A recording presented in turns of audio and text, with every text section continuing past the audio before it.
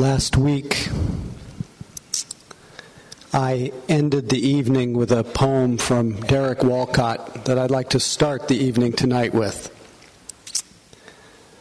So it was the other half of last week that I didn't get to. The poem was entitled, Love After Love. The time will come when with elation you will greet yourself arriving at your own door, in your own mirror, and each will smile at the other's welcome and say, sit here, eat. You will love again the stranger who was yourself. Give wine, give bread, give back your heart to itself, to the stranger who has loved you all your life, whom you ignored for another, who knows you by heart. Take down the love letters from the bookshelf, the photographs, the desperate notes. Peel your own image from the mirror. Feast on your life.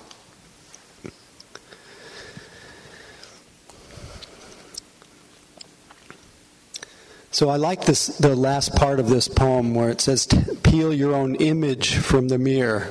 A feast on your life. And what I like about this is that the feeling of feasting on your life is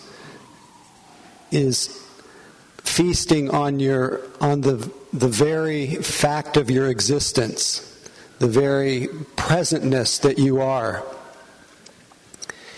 And when we connect, when any of us connects with the presentness that we are, you could say pure consciousness that we are, the Buddha that we are, the wakefulness that we are. There are many hidden benefits to that. You may experience it as a feast, but what also flows naturally from that feasting on your life, that sense of being present and immediate. What flows naturally, as it's stated in the sutras, as you can know it from your own experience, what flows naturally is what the Buddha called Metta, a boundless, non-sentimental goodwill, a wide, universal loving kindness that is the natural expression of our sense of presentness, a natural expression of the nature of our hearts and minds. What he also said flows naturally from this feast of presence, this feast of really connecting with the nature of ourselves, not the idea of ourselves, not the story about ourselves, but with that, after we've peeled off the image, what flows naturally as we are open, when that flow of consciousness connects with pain, which is inevitable in this life, it flows as compassion. When it meets with the joys of life, it flows with a sense of great altruistic or sympathetic joy, capacity to really join with another's good fortune. And it also expresses itself naturally when we are in that sense of feasting on our lives, the fullness of our lives. It expresses itself as an unshakable balance of heart and mind that can meet the joys and the sorrows of our life with a lot less reactivity and a lot more understanding that things are as they are, whether we like them or not. That we have joys, we have sorrows, we have highs, we have lows. We have all the so-called 8 worldly dharmas in our life. Everybody meets them. When we're present and awake, we understand that there is in this life praise and blame. There is in this life gain and loss. There is fame and there's shame, and there's pleasure and pain. Did I say that already? Anyway. Pleasure and pain, gain and loss, fame and shame, praise and blame. Thank you. These lists. They're fun to remember, but I often miss a little bit. So this is what flows naturally. when we are awake and feasting on our life. But as we all know, we are not in the habit of feasting on our life. We're not in the habit of pulling our image, all the images and the stories from the mirror, all the love letters and all the dramas. We're not used to that. We're used to living in the world of drama. We're used to being in the narrow vortex of our preoccupations, of our personal stories. So consequently, we may have glimpses of being able to feast in our lives and knowing that these qualities are within us, the quality of compassion and kindness and joy and equanimity. But because we spend so much time in reactivity, in the innocent but defensive response to so many stresses in our lives, because we are so often in the defensive stress, our habit, from a lack of understanding, a lack of wisdom, of just from confusion, our strategy, our common strategy to deal with what faces us in our life is to blame others, to threaten others, to judge ourselves, to get very frustrated, to get very angry. I noticed today, in spite of all of my practice, I jumped all over somebody I was crossing a crosswalk in the Marina District, and someone was looking at where the cars were, but wasn't looking where the humans were. And they were only half looking at where the cars were, because the other half of them was texting as they made a turn right into my crosswalk. And I said, "Turn your goddamn phone off," or "Put your phone down," or something. And there may be an appropriateness to a kind of fierce, direct command to protect people's lives by being somewhat conscious. But because of the buildup of stress, or just the various stresses of life, my own innocent defenses of blame and demand, and all the ways that I sometimes deal with the vulnerability of my situation in an ignorant way, I get angry.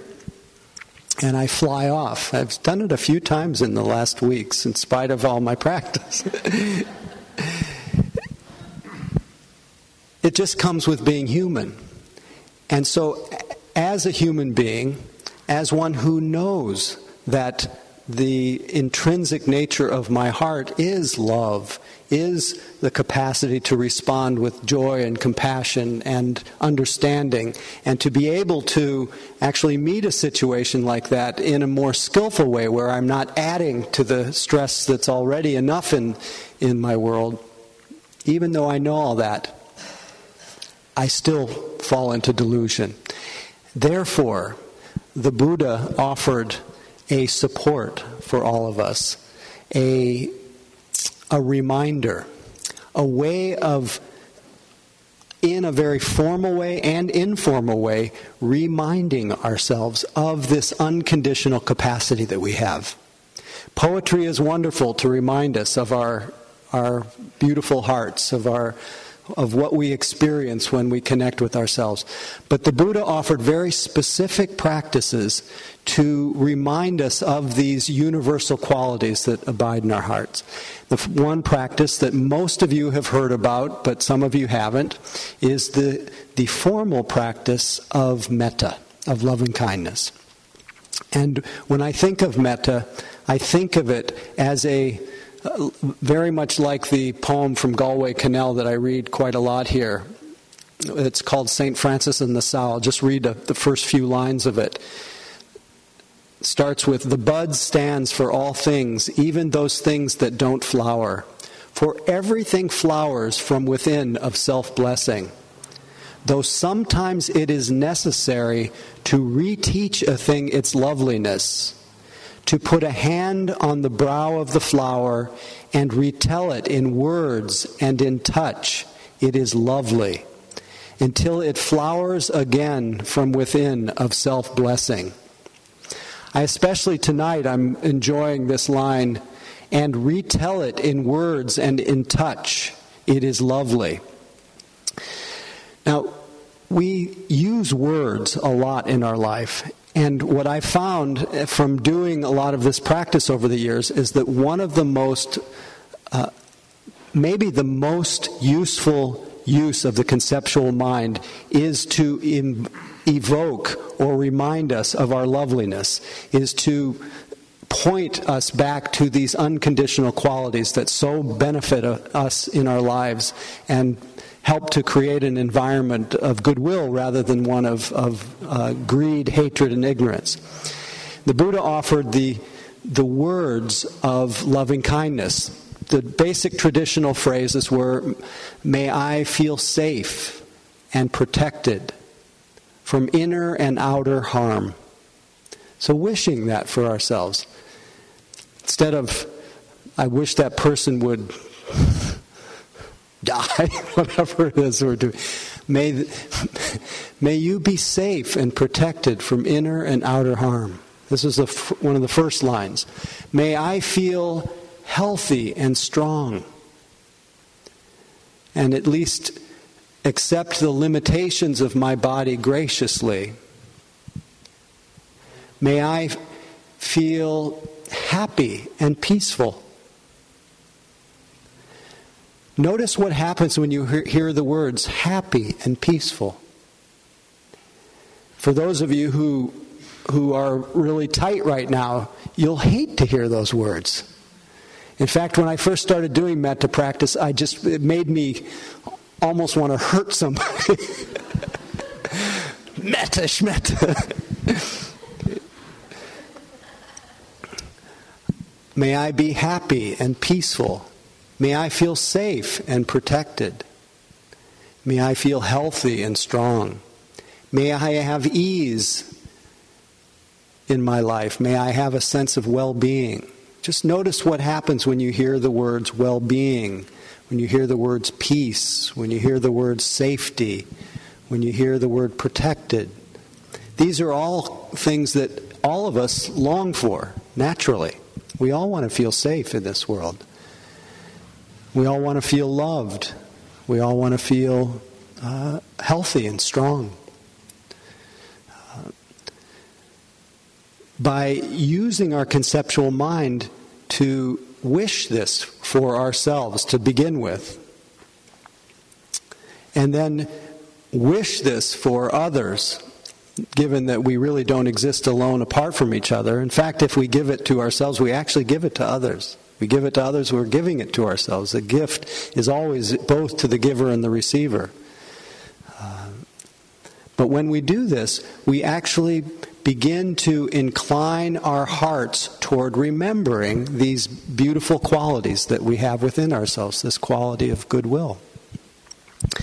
I think especially, and the reason I'm talking about this tonight is that partly in the context of what many people here are doing, 100 days of practice, of daily life practice, committing to practice certain practice periods during the day and a way of living during these 100 days that's very meditative or very mindful.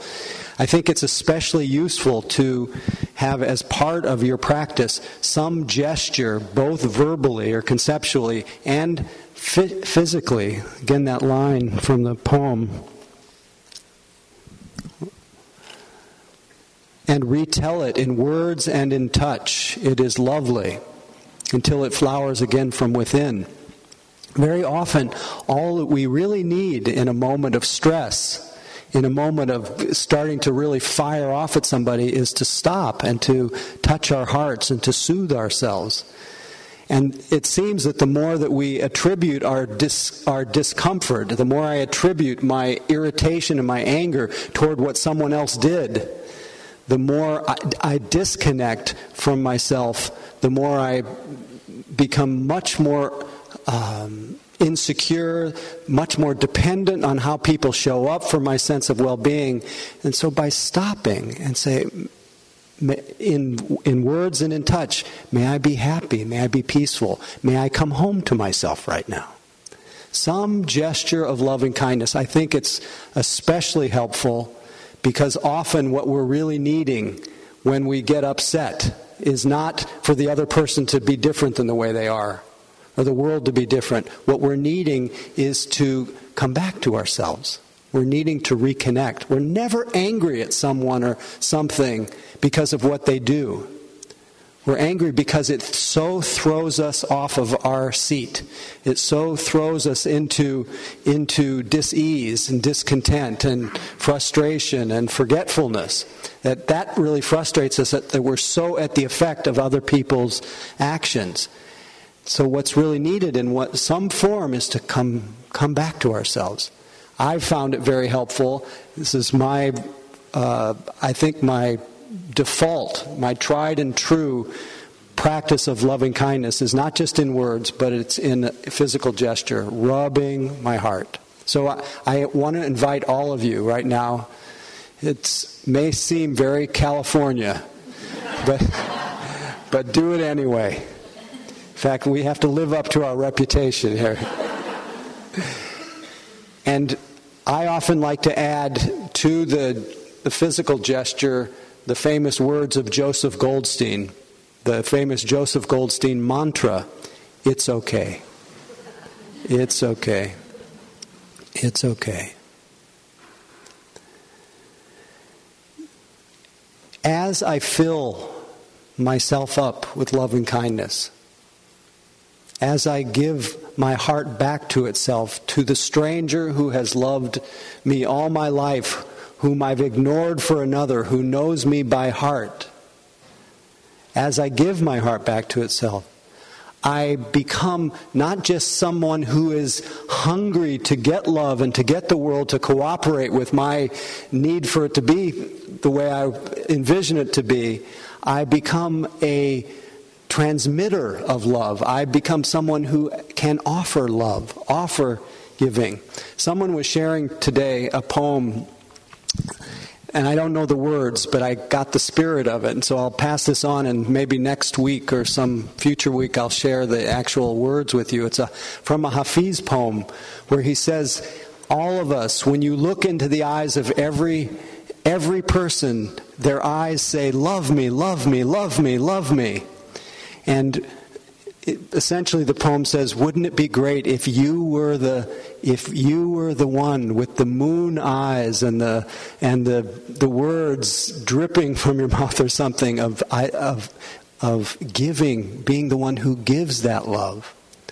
We don't really have to wait until we're only a split second away from being filled enough to be able to be that person who gives love. And in fact, we give ourselves love by offering it.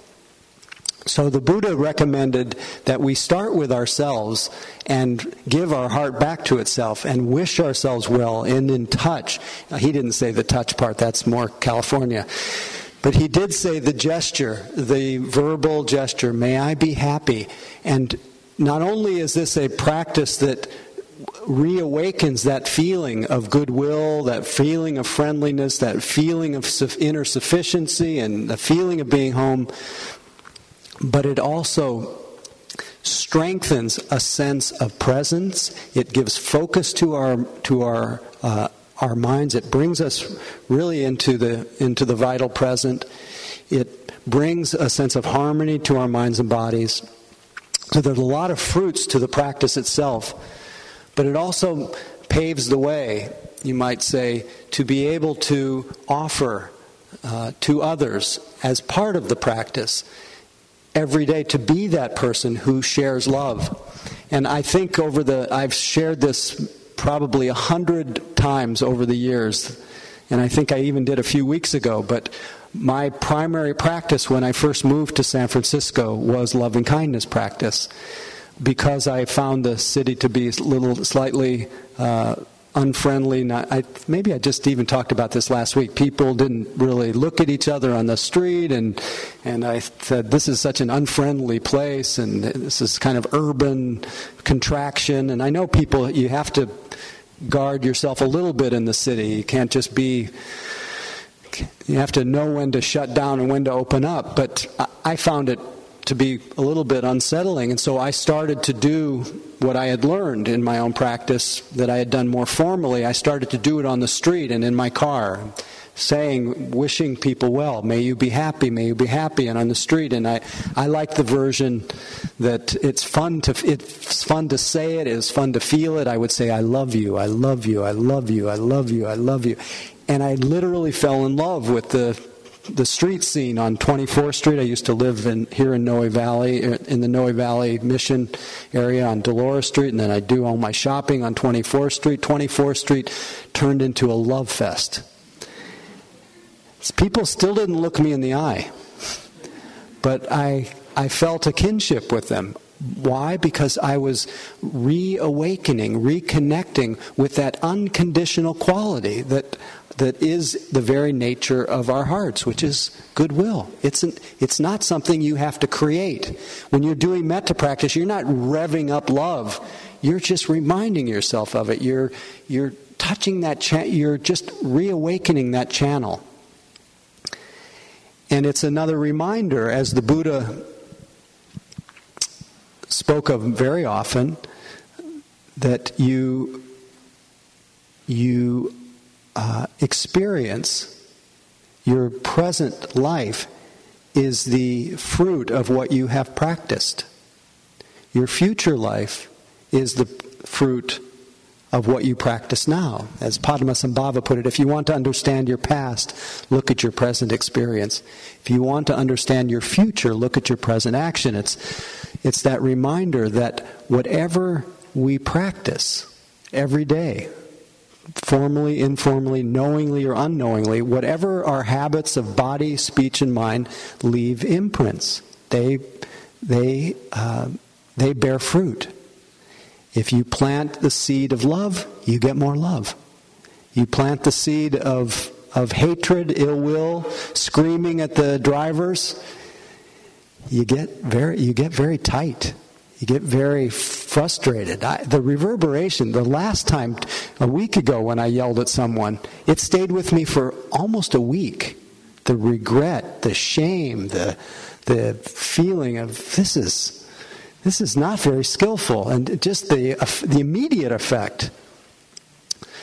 And the fact that I acted in that way is because I had habituated that long before I knew the fruits of that kind of action. And it still pops up every now and then, a lot less often, I'll say. A lot more often, at least as I feel the impulse to go after somebody, I'll notice, oh, this is anger, this is frustration, this is blaming, this is demanding, this is dependency, and I'll stop. I'll let it become the cause or the reminder to come back to myself, to simply be mindful, and then hopefully to bring a little kindness to myself, because I'm needing it right then. We all do. So whether it's under your breath or in under your breath on the street or in your car, to fill your mind with the practice, planting the seed of loving kindness will produce the result of much more tenderness of heart, a widening circle of love. Because our circle of affection tends to be very much for the people who are nearest and dearest to us. We tend to think of love, this unlimited quality, we tend to think of it as in very short supply, is very limited, and has to be selectively sent to only the people who we care most about. And we deprive ourselves of a circle of affection, circle of caring that helps us feel very much at home in what otherwise feels like a very hostile world.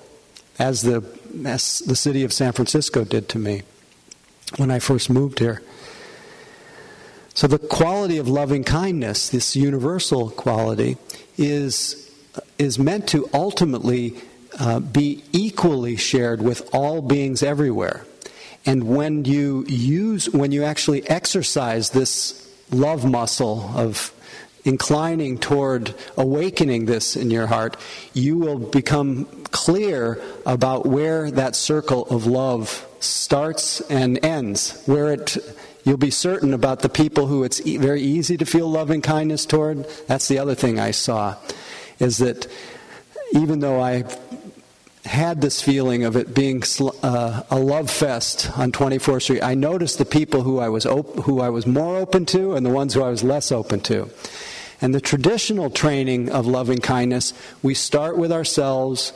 We first warm ourselves up through thinking of someone who's been very good to us in our life, who's been a benefactor, or someone who we have a lot of respect for, who's helped us spiritually, materially, offered great friendship. Then we move on to other dear friends or beloved friends, so that we warm up that feeling. Then we start sharing that goodwill. And I urge you all to do this in the next week as part of start planting the seed, to find someone, make sure you do yourself, start with yourself, have that be the beginning of every time that you remember Metta. Start with a few minutes with yourself. Move on to thinking of somebody who's really supported you in your life. Think of another beloved friend or another person. And imagine yourself just showering that person with loving kindness. Wishing yourself, I've got some other, let's see if I'll just share the ones that I said before. You can make up your own, but say to yourself, may I be happy, peaceful, safe, protected, healthy, strong. May I have ease of well-being, some version. And then as you include a benefactor, someone who's helped you, you say, as I want these things, may you have these. And you try to create an image or a felt experience of that person, and you start radiating toward that person. If you feel as though you've done that for a few moments, you feel that quality of goodwill toward that person, then bring to mind a beloved friend. If you've hung out with a friend a little bit, then I think the biggest stretch for us right now would be to include someone who we would traditionally call the neutral person. The neutral person is somebody who you see every single day, but you don't give them the time of day. You almost don't even notice them. Could be a store clerk, could be it could be someone that you walk by on the street who walks on the same route to work, somebody who you who's on the Muni or who rides the elevator with you, whatever it is, someone who you see often who you ordinarily wouldn't give the time of day to. You bring them into your mind, or if you actually see them, start sending loving kindness to them. So this slowly expands your circle of affection. Then, I'm just giving you a sneak preview right now, then you bring someone to mind who you have a difficult time with. Sometimes called the difficult person, sometimes called the enemy. And it may become obvious to you that your circle of affection can include everyone but that person. Sometimes if you don't really have someone in your immediate orbit, you can think of some of the politicians, some of the radio personalities, some of the just whatever person who you consider someone who it's very difficult to bring into your heart. And then we expand to include that person too. And we don't have to like that person. We don't have to like what they do. But we want to be able to expand our circle of caring, to include them, to remember that that person All the beings in our lives are beings who draw breath, beings who were babies once, beings who want to be happy like you, who want to be free of suffering, beings whose actions of body, speech, and mind are governed by conditioning of greed, of hatred, of ignorance, who were made that way by causes and conditions, by circumstances, who are not completely defined by their actions, but have within them, as you do, some actions that are wholesome, some that are unwholesome, that their whole being is not detestable, but you begin to open up that field of kindness to include even the difficult people. I have used politicians over the years, because I don't have too many enemies in my immediate orbit, except myself sometime, and I've done a lot of loving kindness toward myself, but I've used politicians a lot and realized I've had more insights trying to put politicians, at least the ones that I don't agree with, into my circle of affection.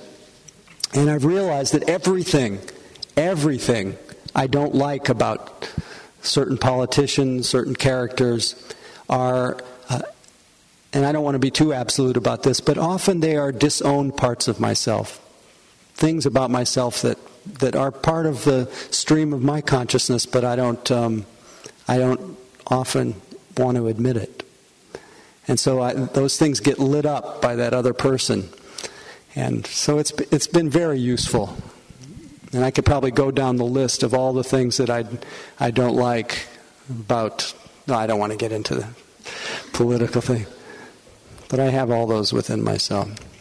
So finally, we expand the circle of loving kindness to include all beings everywhere. And I would recommend every day that you spend some time feeling, imagining, sensing that that connection to all beings, and feel that sense of radiating goodwill to everyone. How do you feel when you just hear the words loving kindness? How do you feel when you hear the words goodwill, friendliness, widening our circle of affection? How do you feel when you hear the word selfish, self-absorbed, fixated, contracted, angry? I hate you. You should be different than the way you are. I should be different than the way I am. How do you feel when you hear these things? Some words have the impact of softening, some hardening, contracting. All of us, the whole trajectory of our meditative practice, our life practice, is to come out of the contracted, narrow vortex of self-preoccupation and ill will to the wider gravitational field of love. That's what it's all about. So anything that you can do, both in staying open and mindful, and infusing your thoughts and your actions with goodwill, will help in that process of widening. We have a couple minutes left for any questions or comments. I know this is the kind of the shotgun version of Metta tonight. This is really we could do this for weeks, but I thought I would just take a few minutes of any comments or questions about loving kindness. Please. Could you speak to the difference between being kind and being nice? The difference between being kind and nice. Well, being nice is well, tell me more about your question. And I don't want to just give a theoretical answer.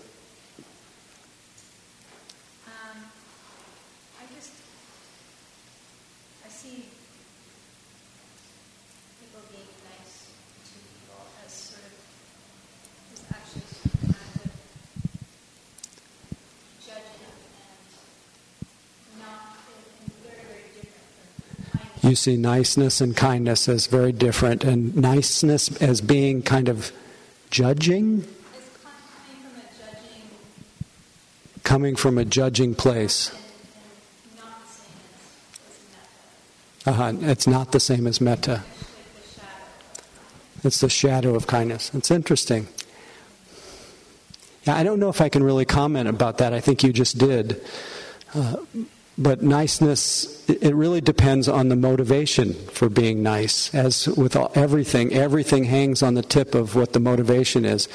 Is to be nice is to make someone's life, to bring ease and well-being to a person's life.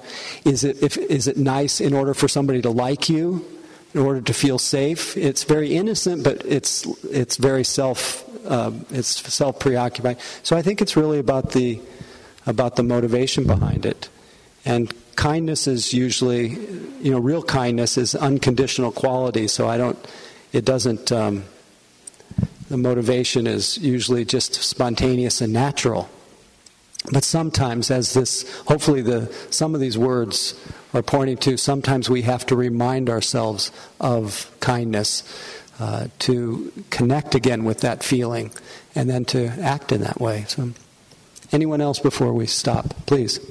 Do you talk about the paradox between loving all beings equally and then having loved ones? Yeah, the paradox of loving all beings equally and having loved ones. Widening our circle of love,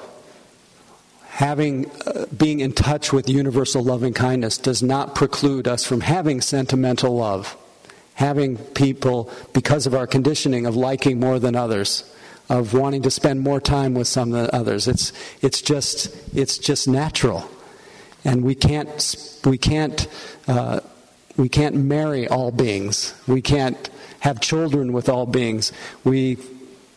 And the people who are closest, who are nearest to us, both in geography and in relations, we tend to have, partly because of history, partly because of many different things, we develop certain kinds of relationships. But that kind of love can, to a degree, have qualities of universal loving kindness, but also sentimental love often is called attached love, and it often is conditional. And often the way that we engage in relationships with our so-called loved ones is not really love, but it's more attachment. And so even in those relationships, we try to discern what's really love here and what's attachment. Attachment in the teachings is considered the near enemy of love. It disguises itself as love. So even in our closest relationships, we want to see, is this attached love or is this loving kindness? So, again, that's a longer conversation, but thanks for the question. Last one, Noemi, and then... Word agape, yeah.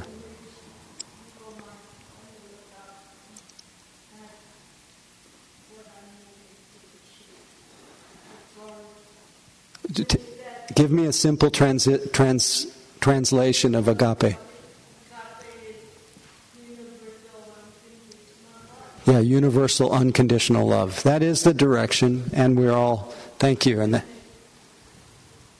we're all works in progress. We are universal love, and we also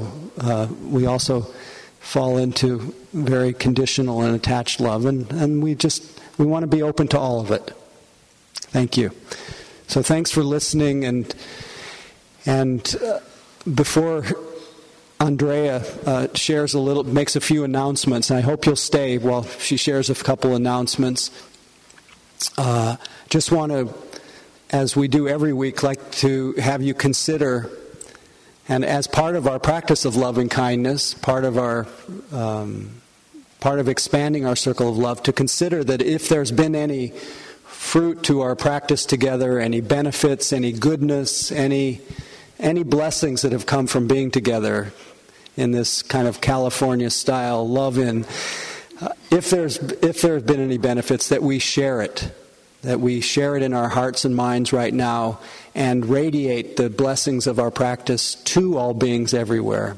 Imagining anything here that was useful going in all directions, above, below, and all around, to all the beings of this world beings who are being born in this world, beings who are dying, beings who are happy, those who are unhappy, those who are victims in this world, those who are invisible in this world, those who are perpetrators in this world, so that the blessings of our practice touch all beings everywhere without exception, and punctuated with a deep wish that everyone can have happiness in their lives, and the causes of happiness increasing. And that everyone, without exception, can be free of suffering and the causes of suffering decreasing. That everyone can recognize that feast of existence, that can recognize the sacred happiness that is without sorrow here and now, and not look for any place other than this. And a deep wish that all beings can grow in serenity and equanimity, able to meet the joys and the sorrows with less grasping and less aversion, less contentiousness in this world. And a deep wish that our practice today, our 100 days of practice, our practice every day of our life, be dedicated to the welfare and benefit of all beings, including ourselves, but not limited to ourselves. So may all beings be free. Few minutes of announcements. Thank you. Just a couple of things. Next week is our monthly social event, which we like to call Mission Dharma Happiness Hour. And it's the day after Valentine's Day. And it'll be a special post-Valentine's Day Happiness Hour. If you have any leftover Valentine's Day candy, you can bring it, share it with your Sangha members. And love. Lots of love. We think that Desiree, the Chai, and Empanada lady will be here, but we'll confirm that later in the Google group and the listserv. So that's at 6:30 in the same sanctuary where we meet here. And also we wanted to alleviate Howie from doing the weekly Dana talk. And as I was reflecting on this earlier today, I was thinking about Dana as not only a form of generosity, but also of care. How Howie has given his life to expressing care for other people, helping us to become more aware and alleviate suffering. And also, in us being here, we're expressing care for ourselves and for others. And we can express care for Howie as well by giving and allowing the Sangha to continue. So you can express your financial generosity and support in a few different ways. One is by putting money over on the organ bench. We also have a PayPal account on the Mission Dharma website, missiondharma.org. And you can write a check to the church, to St. John the Evangelist Church, and that is tax deductible if you do that. So those three things, and thank you so much for your care and generosity. And finally, if we can have a few people help clean up, we'd really appreciate it. We push the chairs over towards the columns, clean up the cushions, take them to the back, and a few other things need to be done. So thank you so much for being here. Thanks for your generosity. Have a good evening. Bye-bye. Thanks for your practice.